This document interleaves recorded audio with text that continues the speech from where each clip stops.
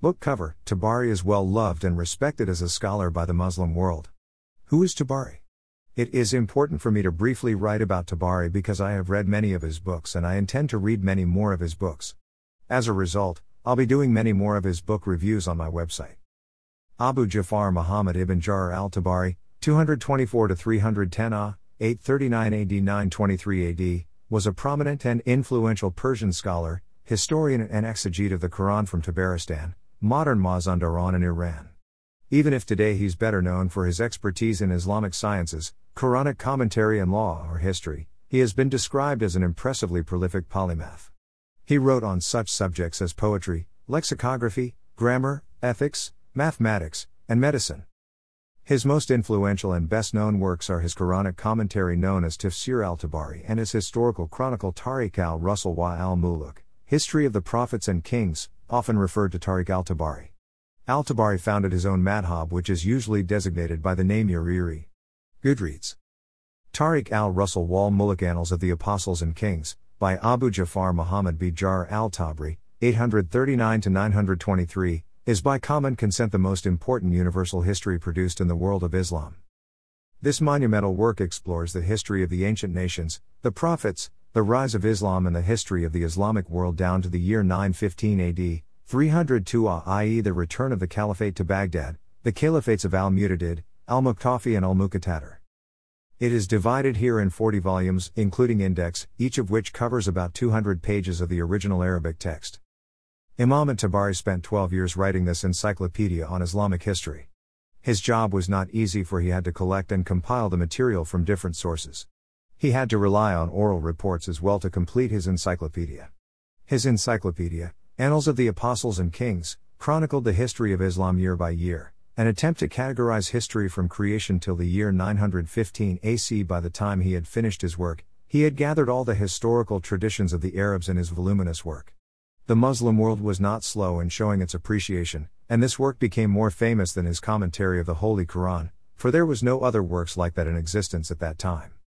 It is reported that there were at least 20 copies of his encyclopedia in all great libraries in the Muslim world of those days. Hundreds of copyists earned their living copying his work for use of individuals and libraries. Many of his original works were lost over the passage of time. It was only in the end of the last century that modern scholars pieced together his work so that it could be studied by students in modern times. Statue of Imam Tabari, one of the most prolific scholars in the history of Muslim civilization. What is the book about? The crux of the book really is about the caliphate of Caliph Muawiyah, not his biography but the events that has taken place during his reign. Tabari particularly focuses on what took place at the eastern half of the caliphate, in Iraq. A huge part of the narrations are focused on what happened there. This is because of the fact that Iraq was the most unstable of all provinces under Umayyad rule, and so Tabari focuses the story there. The book starts from the period right after, literally, Al-Hasan, Ra, renders allegiance to Caliph Muawiyah, Ra, and therefore some very interesting stories and conversations take place that we are able to see. The book ends with the death of Caliph Muawiyah, Ra, and in between there are many interesting stories about his long 20-year reign. Ma'ad Sukul. My review of the book. Tabari has always been one of the great scholars of the Islamic tradition that I have respected and admired. I was very interested in reading about this highly controversial period of history, so I did skip many of his earlier books and went straight into the Caliphate of Muawiyah. The book was essentially a series of narrations, compiled under headers, following a time frame, which would form a story. Of course, it is important to remember that some narrations are weak, others Hasan and others strong and authentic. It's also important to remember that Tabari's job here, as a historian, is to narrate and transmit every story that he hears and to allow the scholars to sift through the right ones when they are reading. The book was very fun and exciting to read, and this definitely was one of the highlights of the 2020 summer for me. What was the book like? The book began, literally, right after Al-Hasan, Ra, rendered allegiance to Caliph Muawiyah, Ra, and I was able to see, from the book, the interesting conversations that took place right after the civil war was over. Especially the conversations that took place between the neutral ministers like Mughira, Ra, and his friends. Nowhere else in the world would anyone have let me in on some of the most exciting conversations that took place in history. It is near impossible for Tabari to record everything that was going on in the entire Umayyad Caliphate, but he focused the story on the eastern half of the Caliphate, since Iraq and its neighboring provinces were the most chaotic and most difficult to govern. Despite what I initially thought, the reign of Caliph Muawiyah, Ra, was not a controversial period at all. After Al-Hasan, Ra, pledged allegiance, he just disappeared and went off-grid, and I don't think any mention of him is made again until he dies, which is very interesting, of course. I did really admire this interesting 20-year period where Caliph Muawiyah, Ra, reigned excellently, and because the Muslim world was enjoying peace, the interactions between different political factions were fun to watch. Throughout the book, Caliph Muawiyah, Ra, showed an excellent ability to govern. Perhaps he is a genius. What did I like about the book? I liked how the book was incredibly insightful. Insightful is the word that I think about most when I remember Tabari's history series. This is because of the fact that the book is composed of so many different private conversations that important people who lived during that time period had. As a result, I was able to develop a good idea of what that time period looked like. Another thing that I liked about the book was how unbiased it was. It's true that everyone has biases, and there is nothing wrong in truly believing in something you believe is the truth. There are, for example, many different sects that are operating within the Islamic faith, all believing that they are correct. However, Tabari swiftly comes in and just transmits everything that he has heard, not caring about who it would offend and who it wouldn't offend. This was important to me because I was someone who, at the time, just wanted to see the raw historical truth of what was going on in that time period, and because of Tabari's great ability to transmit history, I was able to get an insight as to how the Umayyad dynasty looked like during Caliph Muawiyah's 20-year reign. I also liked how Tabari didn't include any nonsensical waste of time narrations. This is what happens a lot of the time when I am reading history works, because sometimes some authors will get sidetracked. For example, if a goat falls off a cliff in the middle of nowhere, no one wants to read about that. Tabari clearly understood that, which is why the book was full of some of the most exciting narrations and stories of that time period. Another thing that I really liked about the book was how juicy and exciting it was.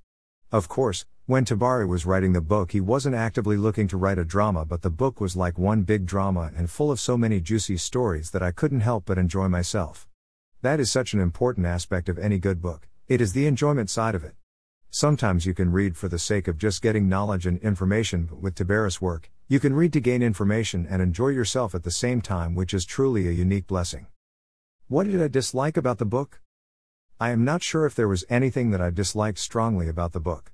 The introductions to some of the books are incredibly long, and there have been moments where I have skipped some of the long messages at the start of some of his books.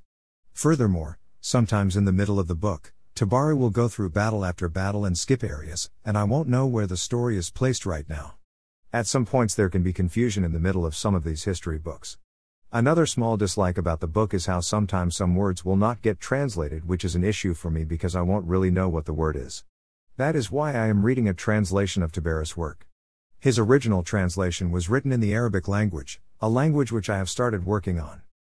This is a problem because at times I'll have to go do a Google search or some private searches to find out what the words mean. At some points I would just give up and skip the word completely, so I don't know what the translators are doing there. It would have definitely been better if they just translate the entire book in one go. Furthermore, other times I knew what the word meant, but only because I know some Arabic words myself, and so I would think to myself that other people who don't know these words would essentially be confused at the words. One last thing that I didn't like about the book was how the writing style for the book isn't as great as I hoped it would be. Tabari did a great job to include a general structure which contained chapters, headings, etc., but the book was essentially narrations compiled on top of other narrations and so on. This was unnecessary because I felt like Tabari could have just mentioned the story in an organized way and left the references elsewhere, but this is just a small editing point, and Tabari is a prolific writer. Lastly, the chain of narrators being placed there for every single narration can be something that is unnecessary. Again, I understand why the great scholar, Tabari, would do this because he wants to show where the story came from, but for me, he could have simply mentioned who narrated this story and from where. That would have saved me the time and energy from reading so many names that I didn't want to read at all. Conclusion. The book had many good points about it as well as many minor negative points about it as well.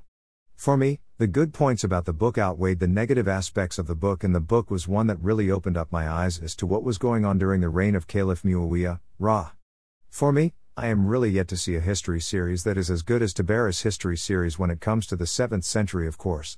Other great history series have been written, like the works of the popular Tom Holland.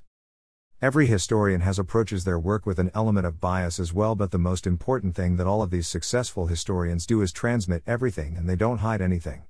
That is the mark of a great historian. Even if what they are transmitting might be against them, they transmit it anyway. That way, future generations can read the work, admire it, and use it as a legitimate source of history. But a history book that is written with absolutely no care about accuracy and a completely biased approach will not be looked at twice by anyone of any academic worth. Tabari makes sure that to narrate everything, which shows that he is an excellent historian. Even now, as I read his works on the 20-year reign of Caliph Muawiyah, I wonder what his personal views on that time period was. Overall, the book was very exciting, and I remember reading this book in the summer of 2020, enjoying the narrations that I was reading whilst trying to piece together an image in my head of what the Umayyad dynasty looked like. Imagination is key when it comes to reading history books. This series, which took the author 12 years to complete, is one of the best historical writings that I have seen. For me, the book is a clean 5/5 stars, and any person interested in history should read it. You may also be interested in Greater Than the Remembrance of Death and the Afterlife book review. Greater Than Al-Mughira ibn Shu'bah, His Life and Times. https://ledme.pl/p/nt, ru/s9rw/reac. https://lead2.pl/p/nt, ru/sa/pz/6lvp. Email address. Subscribe. Subscriber content. Add content here that will only be visible to your subscribers.